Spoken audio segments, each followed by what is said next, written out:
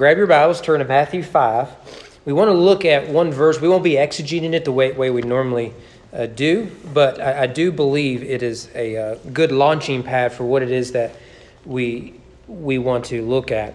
I believe the first series we ever looked at here, it's been over 6 years ago, so I know everyone's forgotten, was the Beatitudes. We looked at what does it mean to live the blessed life. Long time ago. If it wasn't the first, it may have been the second series.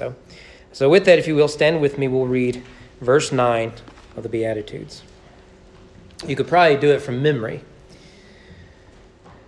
Matthew writes on the inspiration of the Holy Spirit, "Blessed are the peacemakers, for they shall be called sons of God."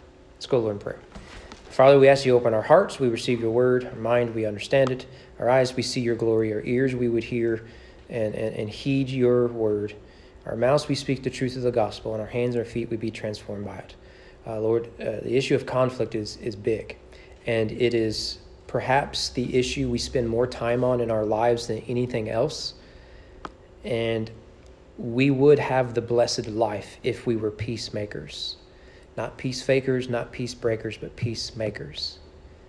Help us as Christians, forgiven much, to forgive much in that. May I decrease so you can increase. In the name of your Son we pray. Amen. You're seated.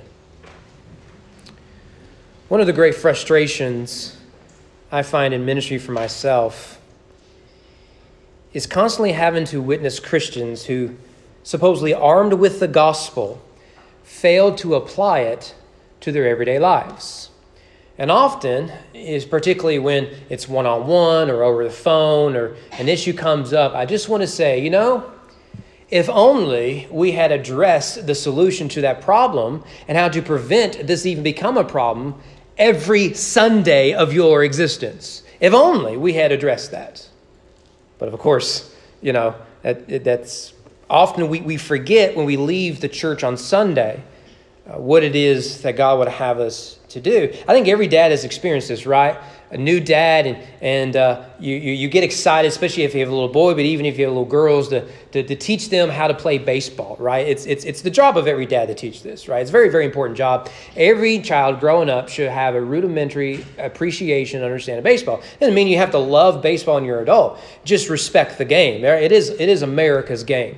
And, that you've seen that dad, right? The little T-ball, right? And he has spent hours and hours and hours with little Johnny, right? He says, "Johnny, I want you to grab the bat, shoulder length apart, get the elbow up, you just swing, right?" And right as Johnny's going to go up for that first bat, he's dragging that bat because it's too heavy. He gets up there and says, "Remember, keep your eyes on the ball, Johnny. Get your elbows up, Johnny," right? And what happens is dad's ready, right? Everything he has coached, everything he's taught, the kid is about to do. And what is the first thing Johnny does? He gets that bat up and the shoulder drops.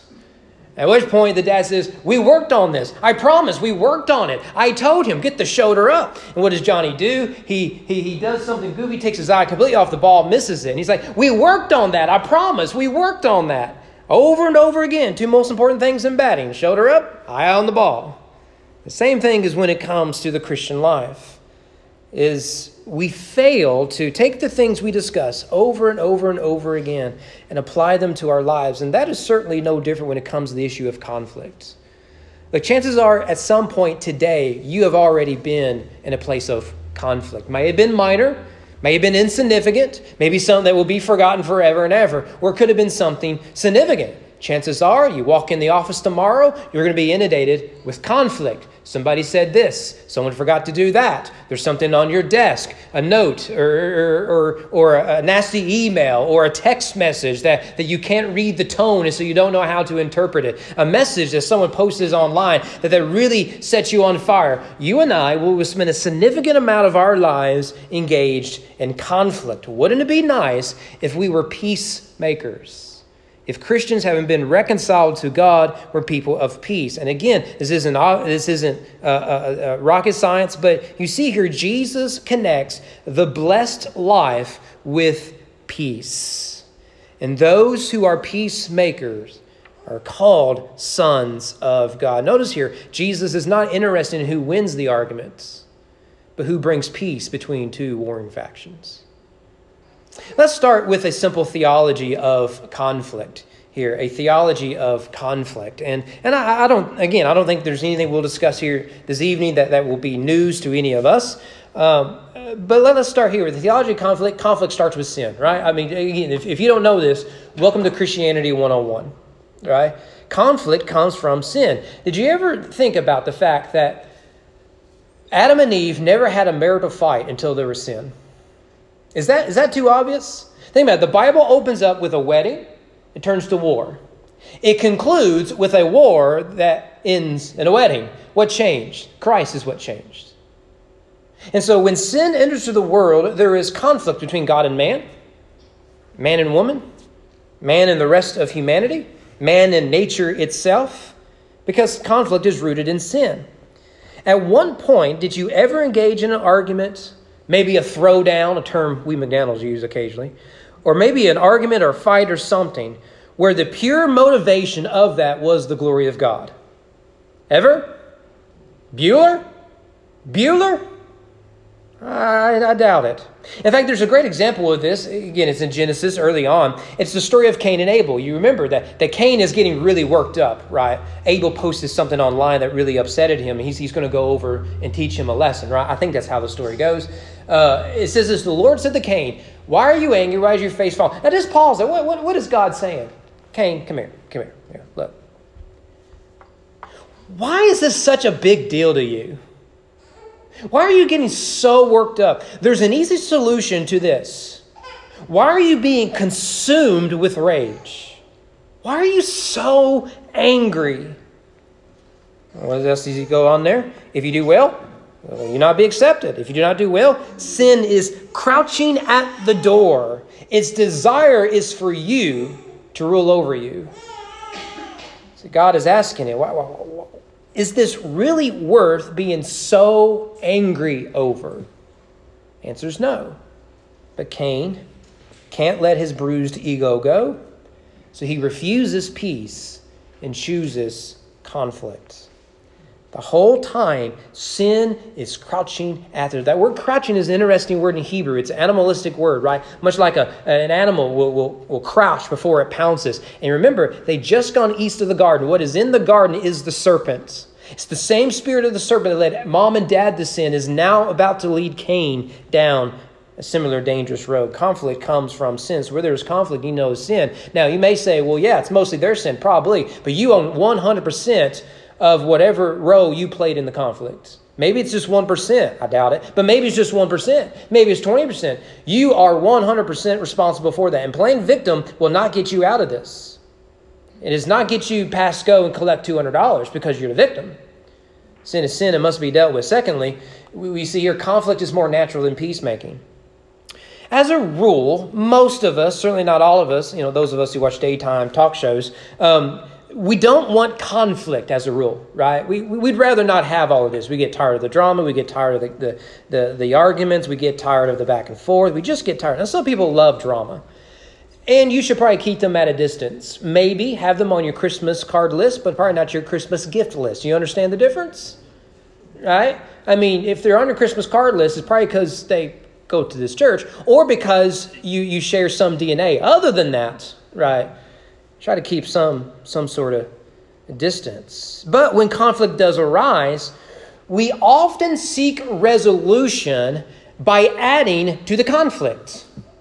I remember whenever I used to be a substitute teacher, because I had a master's, I was qualified to teach troubled students, and these were middle schoolers. And one kid in particular just wore me out. He was always trying to prove his manhood, which if you're having to choose your manhood, right, that doesn't make you much of a man. I've never understood that, right? You don't have to prove your manhood. You just be a man, right? And he was always trying to prove his manhood. I remember he got in it with some dude who mouthed off to him. You know how it goes. I said, okay, all right. So you're going to bust this dude in the mouth, right? Yeah, I'm going to bust him up, right? Okay, all right. You're going to go bust him up in the mouth. Okay, then what? Well, then he ain't going to talk to me like that again. So, that's good. Well, then what? Well, then and then he keeps going this scenario. I'm like, what it seems to me is you don't want peace. You just want more conflict. You're going to bust this boy in the mouth. He's going to bust you in the mouth. And then you're going to bust him in the mouth. And you're going to bust you. And before you know it, neither one of you can talk. What good is this? But that's the way we approach it, isn't it? We wonder why there is so much conflict. Think of it. If someone is yelling at you, just screaming across the room at you, what are the chances? Now think with me here. Yelling back will actually produce peace. What percentage chance? 0? If someone threatens you, what do you think are the chances that responding with more threatening will actually resolve the conflict? Since when did revenge and vigilantism ever resolve anything outside of comics? The reason we do this is because as fallen creatures, we do not naturally pursue peace. We want to come out on top. We do not want peace. We typically choose war. In the book, I meant to bring it out here. It's just a skinny little book, real small. You can read it in one setting. I promise you can. The book is called Resolving Everyday Conflict. And Ken Sande and Kevin Johnson described this as the spark, gasoline, and fire. I think they use SGF, but I don't know. It's not easy to remember. They start with the spark of conflict. They say, quote, people are different and want different things, right? That's the spark, right? Bob over here wants this with his project. Cindy over here wants this with this project. They can't get along. Something happens, right? A wife says this, husband thinks this, and they're at an impasse. Conflict comes out of this, right? It is where two people just want two different things, and they need to come to some sort of resolution. That's a spark. It's no big deal.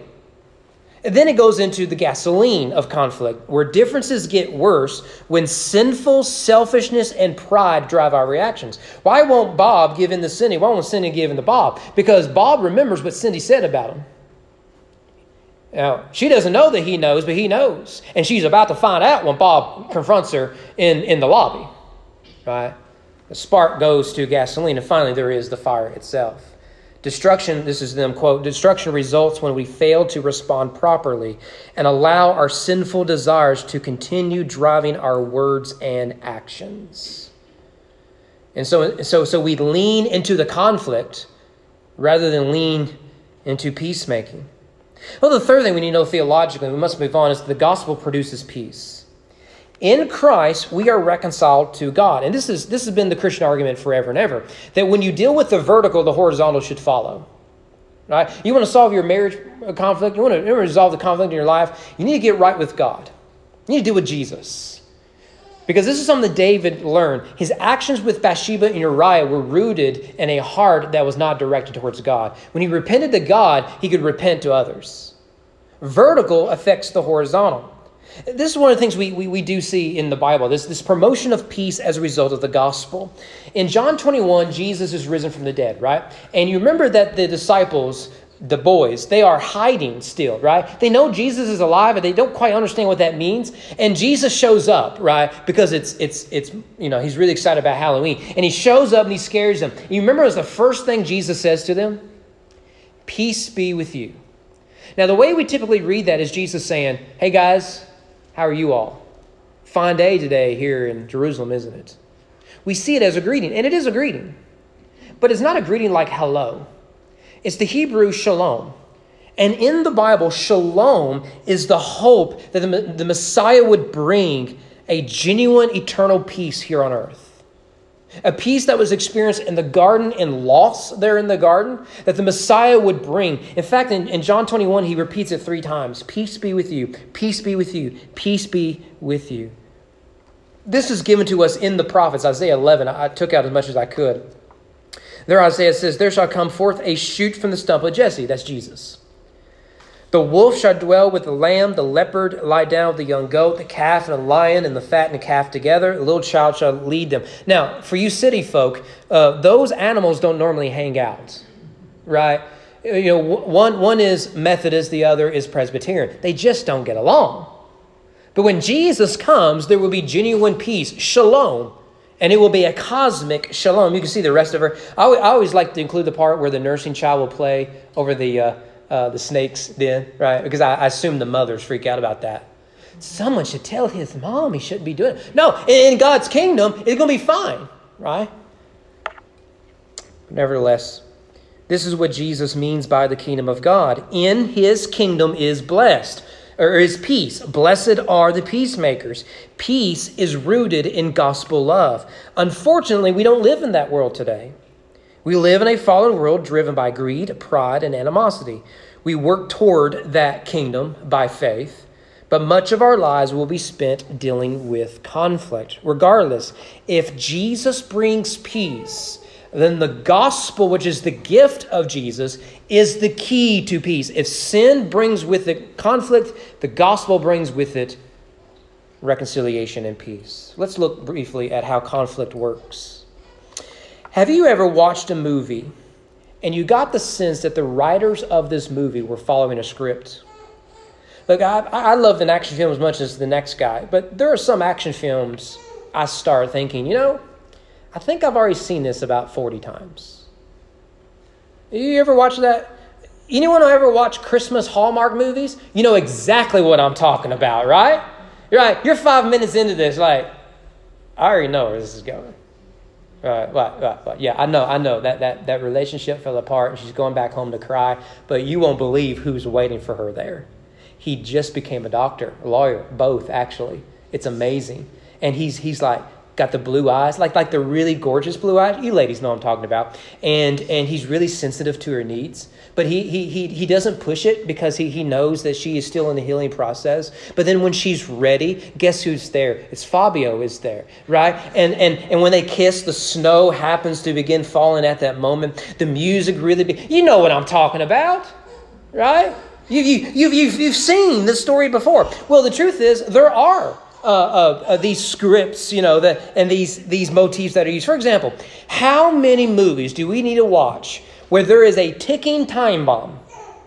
And our heroes, who know nothing about ticking time bombs, mind you, they happen to have a pair of scissors that will cut the wire. The question is, will they pick the right wire? Sweat is pouring down their face. The music matches your heartbeat as it is going louder and louder and louder. And the audience is thinking, I hope they don't blow up all the heroes, right? And any movie has the heroes ever blown up. No, but they'll close those eyes. And the cell phones suddenly stop working. The guy that can help them on the other side. So they must make a hard choice. Do I go with the blue wire or the red wire? The blue wire and the red wire. They close their eyes and they cut the white wire and the world is saved. You've seen this 1,000 times, haven't you? How many troubled coaches will turn a poor sports team around to win the championship? And we're surprised that it happened. How many lonely women, again, always during Christmas, will find the one? The same is with conflict. When conflict comes, we often follow the same scripts. According to Sandy and Johnson in their Resolving Everyday Conflict, they have an entire ministry on conflict. They say there are 3 responses to conflict. I think this is true. This is their famous charts. If you Google them, or you can read my book, I can always replace it. You'll see this chart, and you'll see that there are 3 responses. You see it is escape, fight, or attack, and reconcile. Let's start with escapism. They write, quote, "When I resort to escape responses, I'm generally focused on me. I'm looking for what is easy, convenient, or non-threatening for myself. Using an escape response usually means I'm intent on peace faking, trying to make things look good even when they aren't. Peace faking happens when I care more about the appearance of peace than the reality of peace." Doesn't this sound familiar? Or there's that guy like, well, look, I just don't want to get involved. Right? Oh, don't worry. Everything is okay. They break this down into 2 categories. One is denial. This is we keep our smile. We act like everything is okay. That can only last for so long. Or we simply run away. We leave the house. We quit our job. We change churches. I'm glad in 60 years that's never happened here. We file for divorce. We end a friendship, whatever it might be. What you'll find is that leaving doesn't resolve the conflict because you are part of the conflict. And guess what's going to happen at the next church? Guess what's going to happen in the next relationship? Guess what's going to happen in the next marriage? The same stuff is going to come up. I don't know how many times people say, I've been married 3 times. I just don't know what's wrong with women today. I don't know about women, but I know what's wrong with those 3 women. And it's you. And it works the other way. I've had all these husbands. I just don't know what the problem is. I don't know what's wrong with men. I can tell you what's wrong with those 3 guys. It's you. You're the common denominator. And just because you escape, just because you run away, doesn't mean that issue is resolved. Burning bridges is not a gospel resolution. Because if it was, Jesus would have never came to rescue us. He would have wiped his hands and moved on. Escape is a temporary fix. It is a ceasefire while both sides reload. It does not resolve conflict. The other is attack. And here, this is the fight and flight mentality. Sandy and Johnson say people use attack responses when they are more interested in winning a conflict than in preserving a relationship. Ever meet these people? Are you one of these people? Right? I grew up in one of these households, right? I mean, we fought. And I tell kids all the time, you could survive my childhood. I mean, I had literally lost teeth because my brother hit me in the face, right? And then I landed on our chair and just, blood's everywhere, And he's like, I guess I won, right? It's just like, that's all right. You win the battle, but I'm going to win the next one, buddy, right? Right? And this is it, where we care about winning an argument, feeling superior rather than caring about peace. They go on to add, quote, when I resort to an attack response, I'm generally focused on you. Escapism is I'm focused on me. Attack is a focus on you, blaming you, expecting you to cave in and solve the problem. Attacks are peace breaking, sacrificing people in peace to get what I want. Peace breaking happens when I care less about our relationship than I do about winning. Again, these are the people that talk the most in business meetings. Common responses of attacks include, I didn't put them up here, instant attack, the quick-tempered person, and those who can't escape anymore. You can corner someone only so far until eventually Mama Bear comes out, until there is attack. Assault, whether it be legal means or by compromising their reputation, financial security, spreading damaged rulers, whatever. The goal is to destroy them. Maybe you've been a victim of that. Maybe you've been the one that's done that. Well, that may be what Johnny said, but let me tell you what Johnny's really like when outside of work. Let me show you this text she sent me. That's assault. Our third option, one is escape, the other is to fight. The third is reconcile. Seeking peace moves the focus from you, that's the attack, or me, that's escape, to us. Only pursuing reconciliation will bring peace. But there's a reason why we don't usually choose reconciliation. It's because it's a lot of hard work. It's easy to throw fists. It's easy to write a nasty email. It's easy to walk away. It is hard to stay and work things out. It is hard to repent. It is hard to seek forgiveness. It is hard to see and understand what the other side is trying to say. That is hard work, but the payoff is far better. It is far, far better. So let us briefly look at how it is that we resolve conflict. And none of this is new. And you're not going to leave here saying, well, you know what, I never knew that was in the Bible. You're not, because you've heard this 1,000 times. And this is exactly what God has demonstrated to us in the cross. How do we resolve conflict? Well, the first is selfless love. 1 Peter 4:8, above all, keep loving one another earnestly. Keep loving one another. Do you notice there's not a footnote behind keep? Keep loving each other, but if he acts up in business meeting again, you don't worry about it. Keep loving each other, but if he shows up like that again at Thanksgiving this year, he's not part of the family anymore. Keep loving each other. That's okay. If your feelings are hurt, well, then hate, that becomes okay. That's not what Peter says at all. Keep loving one another earnestly, since love covers a multitude of sins. How do I know love covers a multitude of sins? Because it covers mine at the cross. You don't need to look any farther than the cross. We have to remind ourselves that love is, by definition, selfless. And we have to remind ourselves of that because love today doesn't mean selfless, it means selfish. So when it comes to relational love, we approach relationships as, how does this person make me feel whole? That's the hallmark stuff. How does this person make me happy? Does this person meet all of my expectations and demands? That's selfish love. Gospel love is selfless love. Then there is genuine humility. Solomon writes in Proverbs 11:2, when pride comes, we saw this morning, then comes disgrace. With the humble is wisdom. Jesus states in Matthew 18:4, whoever humbles himself like this child is the greatest in the kingdom of heaven. 1 Peter 3:8, finally, all of you have unity of mind, sympathy, brotherly love, a tender heart, and a humble mind. Interesting that love and humility are paired with each other. Conflict fuels pride. I'm going to be the bigger man here and not get involved. That's escapism. Well, I guess I got to step in here and solve the problem. Let me show y'all how it's really done because I'm the man. That's attack. Both are rooted in pride. Conflict fuels pride. It is the gasoline of conflict.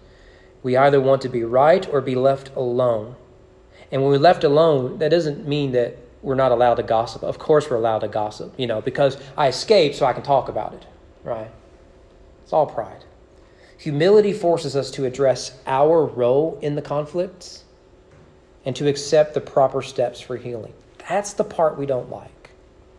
I'm responsible for the fact there is conflicts, and I must address it. Thirdly, honest confession. We've all heard the same apology by politicians and celebrities alike, right?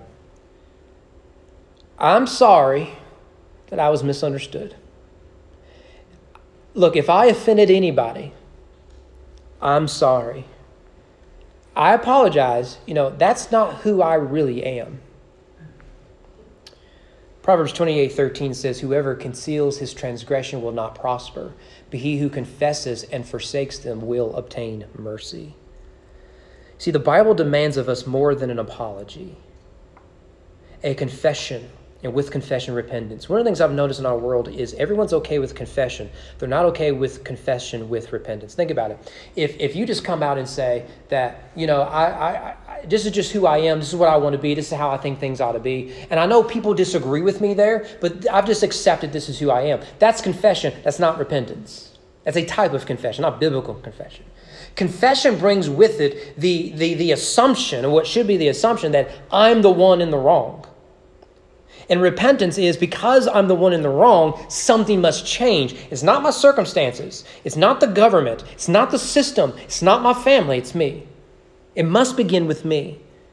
Sandy and Johnson, again, in the same book, they offer 7 A's of a good confession. I won't spend forever on this. You can read the book for yourself. Address everyone involved. Avoid if, but, and maybe. If some of y'all were offended, I don't normally do this, but, maybe I was just misunderstood, that sort of stuff. Admit specifically, these general statements of, I'm sorry I did something wrong. Yeah, you did. Now tell me what it is that you did wrong. Acknowledge the hurt. Your actions have hurt others. Accept the consequences. Look, seeking forgiveness and confessing sins does not mean that consequences go away. It doesn't. You'll never find that in the Bible. Sixthly, alter your behavior. That is the repentance aspect of it. And seventhly, ask for forgiveness. And in asking for forgiveness, allow for time. You can't go up to someone and say, yeah, man, that was pretty messed up what I did. You over it yet? I said I was sorry, right? Well, that's not how it works. Not how it works at all. Fourthly, sincere repentance. Repentance is more than an apology. It's a contrite heart healed by God. It is a complete turnaround. John the Baptist states this in Matthew 3 when he saw the Pharisees and Sadducees. By the way, those are religious people, not those pagans that vote the wrong way. Those are religious people. They're coming to his baptism, and he says, "You brood of vipers." Now, wouldn't it be awesome if you went to a baptismal service at your local church, and that's how it started? I might try that next time. Yeah, it'll be the last baptism I do here, but it would be a way to go, I guess. You brood of vipers, who warns you to flee from the wrath of God? Who do you think you are coming here? What do you think this is? A show? We just want to prove your righteousness? I know what this is. Bear the fruits in keeping with repentance. That's genuine repentance. It's not about spirituality. It's about redemption. Fourthly, ready forgiveness. Forgiveness is one of the hardest things you will ever do in this world. We want revenge. We want to hold grudges. And this is why we are all so miserable. Paul states in Ephesians 4, be kind to one another, tender-hearted, forgiving one another as God in Christ forgave you. Notice there, forgiveness is rooted in the gospel, not your feelings, not your past, not your expectations, rooted in the gospel. We have been forgiven much. We should be able to forgive little. No one has ever sinned against you worse than you have sinned against your Maker. See, forgiveness is freedom. It is freedom. It is the key to genuine, blessed life. Blessed are the peacemakers, because peacemakers forgive and are forgiven, vertically and horizontally. Two things you need to know about forgiveness. We've talked about this 1,000 times. One is forgiveness is instant. You can choose right now to forgive. Right now, you can do that. As you sit there, you can choose to forgive right now. But the second is equally true. Forgiveness is progressive. Often we think that if I forgive, I'll just move on with my life. And the truth is, you're going to struggle. So you need to forgive now, and you need to keep forgiving forever and ever. And I do believe that as God heals your heart, the need for the constant reminder to forgive, it lessens. But if you have Christ in front of you, that progressive progress, I believe, can happen. And maybe right now, God will convict you of realizing, man, there's someone in my life I've never really forgiven. I've put it back in the corner and it's got some cobwebs, but man, I feel really convicted. I've never really forgiven them. You can choose right now to forgive, and you can choose right now to start that journey of forgiveness. Sandy and Johnson put it this way: Christians are the most forgiving people in the world and should be the most forgiving people in the world. It's a shame it's not that way, isn't it? Finally, patient reconciliation. Forgiveness is something you control. You can choose right now to forgive. No one can make you. You can forgive. You have all that power in the world. But reconciliation, on the other hand, is a two-way street. I was counseling someone through a divorce one time. This person didn't want a divorce. Their spouse did. And for 6 months, there was this back and forth between the two. He was trying to save the marriage. She was wanting to end the marriage. She had come to the end of her rope. And he kept saying, "Preacher, what can I do to save my marriage?" I said, the first thing you can do is the fact that I'm only talking to one person. You're wanting reconciliation, but this person doesn't want reconciliation. And the hard truth is, you have no control over that. You can beg, you can plead, you can do everything right, but reconciliation is a two-way street. It's sort of like if you were to ask someone out on a date. If you're married, ignore this illustration. But you can ask someone out on a date. If they say no,